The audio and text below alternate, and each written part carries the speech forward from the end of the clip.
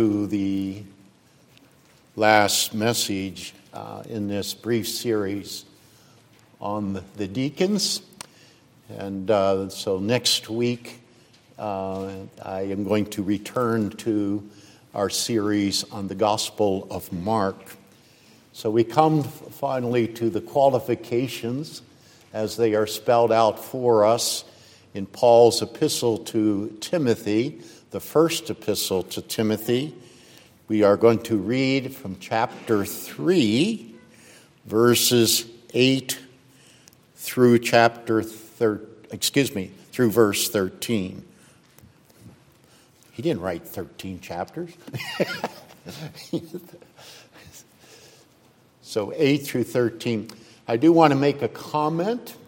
You may want to make sure your Bibles remain open as we proceed this morning, because there are going to be some references in other places, like, for example, chapter 6, as well, and a number of references in the very first chapter in terms of our message this morning. So there's going to be some attention given to some other verses as this passage stands sort of like almost in the middle of the book. So please listen to the holy, infallible Word of God, 1 Timothy chapter 3, verses 8 through 13. Deacons likewise must be dignified, not double-tongued, not addicted to much wine, not greedy for dishonest gain. They must hold the mystery of the faith with a clear conscience. And let them also be tested first.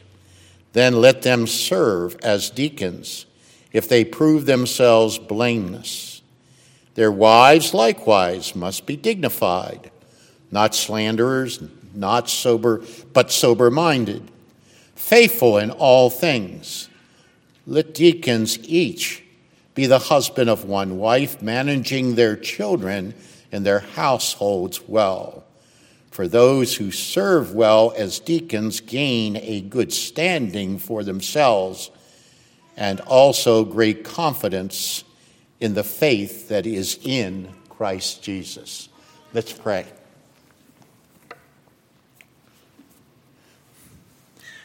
Our Heavenly Father,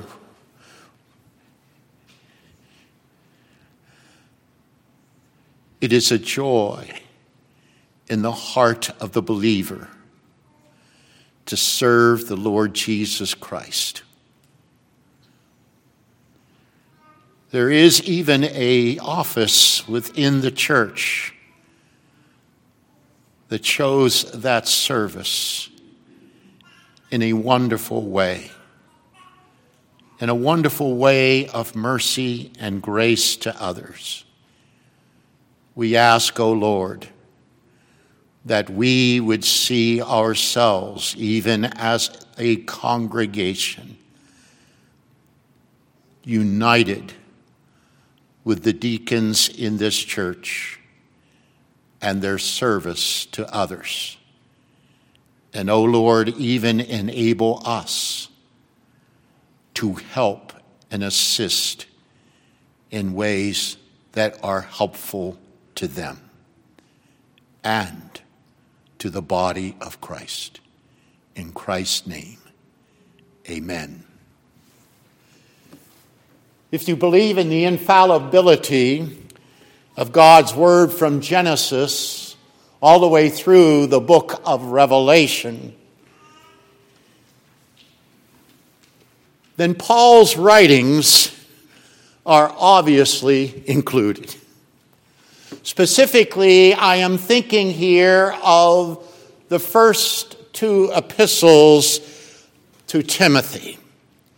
In this brief series on the office of deacon, we have stressed that Christ is the head of the church, in which his energizing source in serving the life of his church, his bride, is the Holy Spirit. One way Christ energizes his Spirit is to place Paul's penmanship under the Spirit's directive by placing before us the organizing order that is needed in his body, which is the church. Indeed, Christ governs the world and the church from his position of present glory, ministering to us through his Spirit as all of us come into the creation as a pilgrim, suffering people whom his Spirit will bring each of us eventually to Christ's everlasting glory. That is the clear biblical pattern of Christ's church, living in union with Christ. And as we have noted, there is no hierarchy in Christ's church on earth, but in a flock of equals, the Lord bestows gifts upon the church which are recognized by the body of Christ for its efficient ministries, organization, and life. The teaching elder is to preach and pray. We saw this last week in Acts chapter 6, verse 4. The ruling elder who governs over the body of Christ for the sake of the purity of Christ's body in doctrine, life, and government. And the deacons who serve mercy ministry to those in need. We looked at that specifically last week in Acts 6, verses 1 through 7. We want to note that Paul's instruction about the characteristics of the deacon occurs in what is known as Paul's pastoral epistles. He is right here telling us how we, the church, is to function in a pastorate manner. As Christ's servant to the Gentiles, Paul is delegated by Christ to present the specific traits for the elder and deacon as the church is expanding into the world and as the church goes into the future. And that is placed before us, the church of Jesus Christ, in chapter 3, verses 1 through 13. In God's providence, we have before us Timothy, the pupil of Paul and fellow elder, being given instructions from Paul about conducting his ministry in Ephesus to the Ephesian church. We do not know the specific reason for the occasion of this first epistle to Timothy, but we do know that Paul provides wisdom on several issues in support of Timothy's ministry to the Ephesian church. For example, Paul begins with a specific charge to Timothy.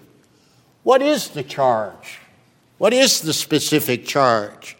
That Timothy is not to permit persons to teach a different doctrine, a different gospel than the one Paul entrusted to Timothy and to the Ephesian body. That's in chapter 1, how he starts, verse 3. Furthermore, the Ephesians need to get away from devoting themselves to what Paul calls myths and endless genealogies, which promote speculations. Chapter 1, verse 4. Although we do not know the specifics about the speculations here, we can see that the content in chapter 1, verses 3 through 4 is noted to be tied to Paul's words in chapter 4, as well as the final chapter of this epistle, chapter 6. chapter 4, verse 7, 6, 3 through 8, and the very end, chapter 6, verse 20. As Paul's epistle comes to a close, he expands upon the concerns he had when he opened the epistle. You can tell that these concerns are playing heavy now upon Paul's heart for Christ's church. Paul's instruction to Timothy concerning the conduct of the Ephesian church is quite profound. You want to note the imperative that Paul uses to Timothy in chapter 6, verse 2c. Teach and urge or exhort, encourage these things. What things? What things? Congregation, I'm going to read verses 3 through 8 there in chapter 6. I want you to give careful attention to what his concern is. And notice, he is quite frank about what Timothy must do as a pastor. If anyone, starting there in 6:3, if anyone teaches a different doctrine and does not agree with the sound words of our Lord Jesus Christ and the teaching that accords with godliness, he is puffed up with conceit and understands nothing. He has an unhealthy craving for controversy and quarrels about words, which produce envy, dissension, slander, evil suspicions, and constant friction among people who are depraved in mind and deprived of the truth, imagining that godliness is a means to gain. But, verse 6, but godliness with contentment is great gain. For we brought nothing into the world, and we cannot take anything out of the world. Paul then issues a final summary in the imperative to Timothy that reflects upon his previous concern here. This imperative gives further insight into the situation in the Ephesian church. You may want to turn over and look there at the very end, chapter 6, verses 20 and 21. O Timothy, guard the deposit entrusted to you. Avoid the irreverent babble and contradictions of what is falsely called knowledge. For by professing it, some have swerved from the faith. What is interesting about the narrative is that Paul never does provide the specifics of what is being exactly taught about doctrine, or the discussion surrounding myths and genealogies. Paul merely references that their doctrine is different than the soundness, the text says, the soundness of the very words of Christ and his gospel, while the content of their teaching has nothing more than empty platitudes about their own godliness for their own personal gain. Paul is very specific about the characteristics of such people in the church and the effects of their teaching, knowledge, and attitude upon the body of Christ. If you were daydreaming, let me repeat from chapter 6. They are puffed up with conceit and really understand nothing. With this personality, they crave controversy, quarreling, which produces envy, dissension, slander, evil suspicions, constant friction within Christ's church. Now, do not miss this. Since Paul provides nothing about the real specifics about their undermining the gospel presented by Christ, several scholars conclude that the teachers whom he singles out are not worthy of a response even. After all, their teaching is so full of babbling and contradictions, taking some away from the faith. Chapter 6, verse 20, that's Paul's comment about them. Paul also suggests that their babbling and contradictions have entered their teaching and understanding of the law of God, going back to chapter 1, verse 7. They think they understand God's law, but in reality they do not even have a clue. Also, there seems to be some form of aesthetic life coming from their teaching in which they lie to others, demanding that marriage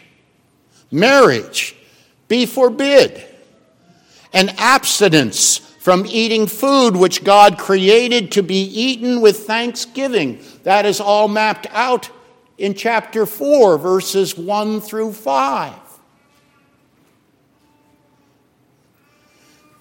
Now, by this point, you are probably thinking, what does this have to do with deacons?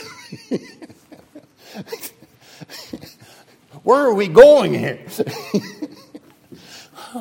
Well, let me just inform you, everything. Everything. Christ, the head of his church, is coming to Paul from his glorified state through the energy of his Spirit to organize the church in this continuing sinful creation of sin, as sin will always make its way into the church. Indeed, deceitful spirits and the teaching of demons will constantly seduce the body of Christ until he comes. Paul points this out clearly in this situation of the Ephesian church. They're going through this, chapter 4, verses 1 and 2. Satan is still at work in the church, in Christ's church. Chapter 4, verse 15. But we have a promise. Yes, a precious promise from Christ himself that Satan cannot prevail. So, congregation, hold on. Hold on. The church is built upon nothing less than the cornerstone of Christ, and upon nothing less than the foundation of the true confession that Jesus is the Christ, the Son of the living God. And upon that cornerstone, and upon that foundation, is the construction of the order, the organization, and the governing body of the church to maintain the ministry that is glorious and sacred to Christ and his gospel. In this epistle, do you not see what is clearly being laid out before you? The cornerstone is Christ. The foundation is the true confession of Christ's identity. The construction of church order is one organic unity, including the elders and the deacons, impeding Satan's power to totally overcome Christ's church. On the issue of church order, Calvin has great insight, which is easily applied to the Ephesian church. I have placed that quote in your outline. There is nothing in which order should be more diligently observed than in establishing the government of the church. For nowhere is there greater peril if anything is done irregularly.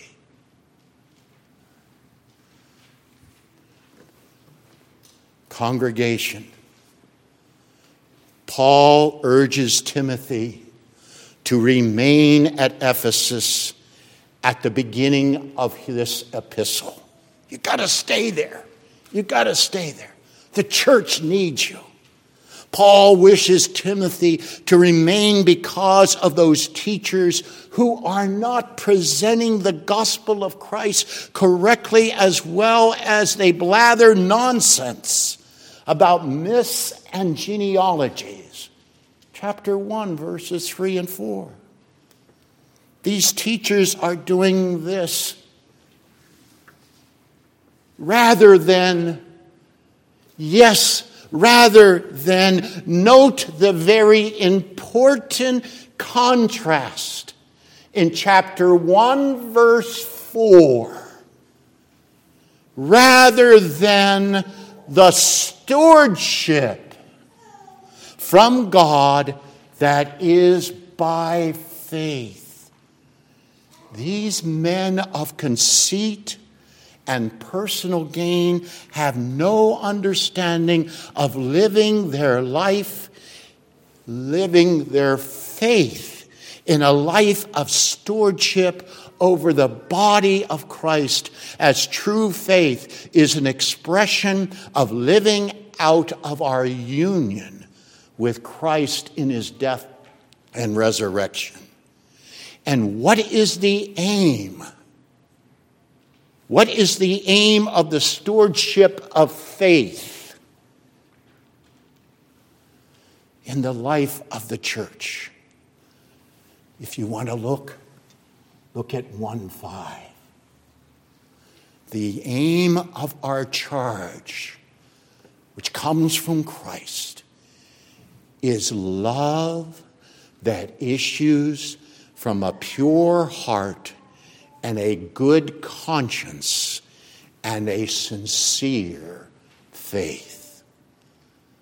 This is the charge to the officers of the church who live by faith in the gospel of Christ.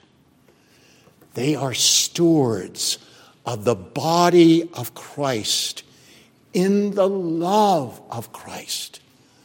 One's heart, one's conscience, and faith must be in conformity to what Paul will say later to Timothy, must be in conformity to the very word of Christ.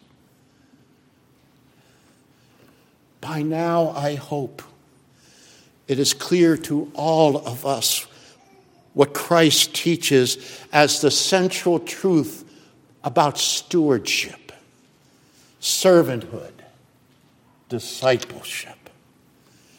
Deny self, take up your cross, and follow Christ. Matthew 16:24. And if you were listening carefully, that's repeated clearly in the 1 John passage that we read this morning together. Do you see it? In the turmoil of what is going on in the Ephesian church, Christ, through his Spirit, is laying out clearly the character and qualifications of the elder who are stewards of Christ's word and the people who receive and live by that word through faith in Christ. These qualifications are important to be followed because if they are not,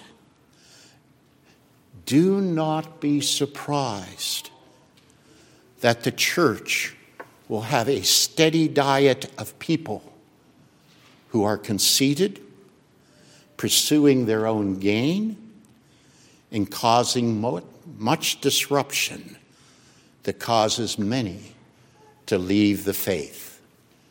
Chapter 6, verse 21, at the very end of this epistle comes that warning. So with respect to being stewards of the preaching of the word and governing the church, Paul presents in the Holy Spirit the qualifications of the elders, which will apply both to the teaching and ruling elders, chapter 3, verses 1 through 7. Moreover, he will present the qualifications for the office of deacon as stewards of the ministry to those who are in need, chapter 3, verses 8 through 13, which we read together this morning. That's right there. Now, don't miss, in a sense. I don't have and didn't do the study to see if this is, as we talked about in Sunday school this morning, an inclusio. But it is. You do want to see in terms of where I have gone this morning, in terms of the beginning of the epistle and the end of the epistle, that this is right in the middle. This is right in the middle concerning the organization of the church. The qualifications of the elder and the deacon. So as you go through the list, you cannot miss how the qualifications are a complete contrast to the personalities that is putting the Ephesian church in danger. Deacons must be dignified, worthy of respect, honorable, very positive. Paul is there.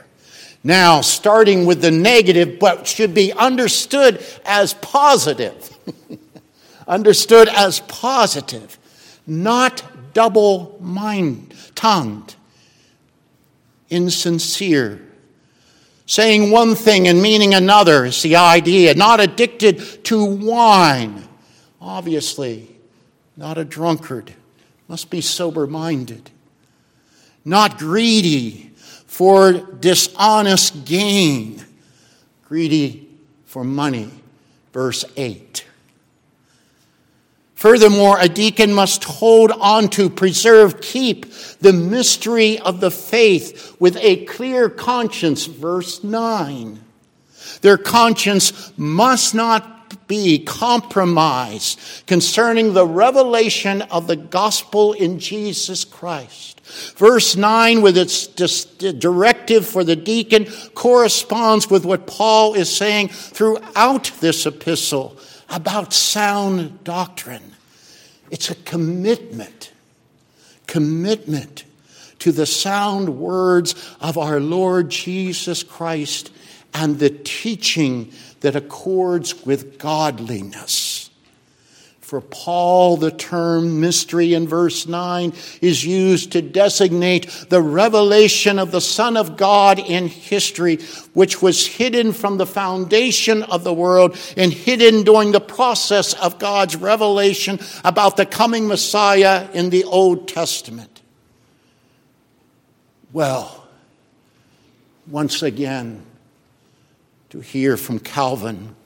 Calvin points out it is absurd for any man to hold office in Christ's church who is unskilled in the teaching of the gospel found in the Scriptures. Those who hold office need to know the Word of God. Paul definitely highlights that the unskilled is endangering the Ephesian church. And many are leaving the faith because of them. Hence, you can see why Paul says that for a man to be a deacon, he must be tested, going on to verse 10. In fact, such men will have been tested by the false teaching and the endless babbling and contradictions being presented to the Ephesian church. Such a deacon candidate must have proved to be blameless, Paul says, in such an environment. Indeed, a deacon must be in full command of the gospel as he ministers to those in need.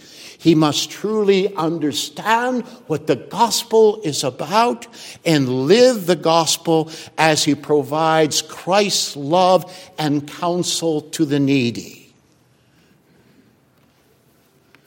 There is a wonderful classic book about the Church of the Lord Jesus Christ, just so highly respected in Reformed circles.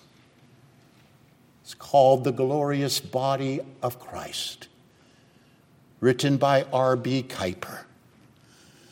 I have a quote there from Kuyper concerning the office of deacon. The office deacon is preeminently that of love. Love is its beginning and its end. What kind of love? Not the love which the world will always in contradiction present, but the selfless love as gift and servant that is only found in the flowing from Christ's glory into his church by the power of his Holy Spirit. I want you to see something at this point. This emphasis about Christ's glory to the church that is suffering, returning to glory. Can you put yourself back into the Old Testament, you see? What keeps Israel going in their wilderness journey? The glory cloud and the pillar by night, which represents what? The presence of the Holy Spirit.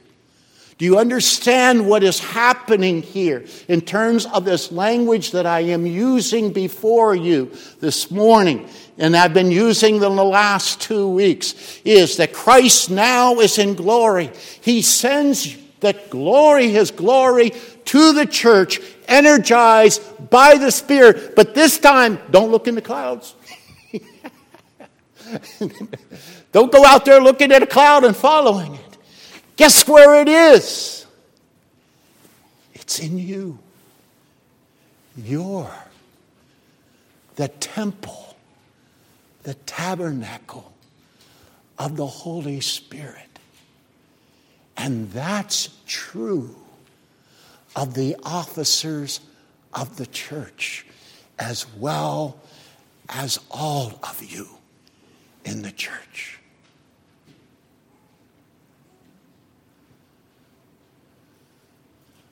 We're talking about nothing to take light of the Spirit of Christ being in each of you and also placed in the officers of the church to carry the church along in the power of the Spirit.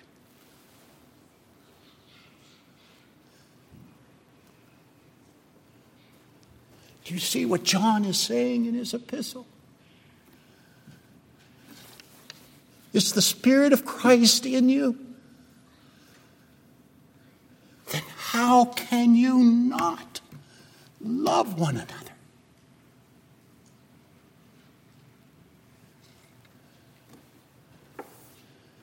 It's your energy.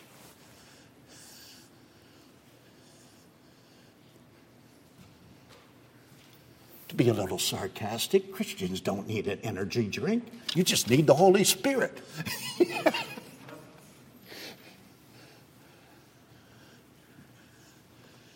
It's the issue.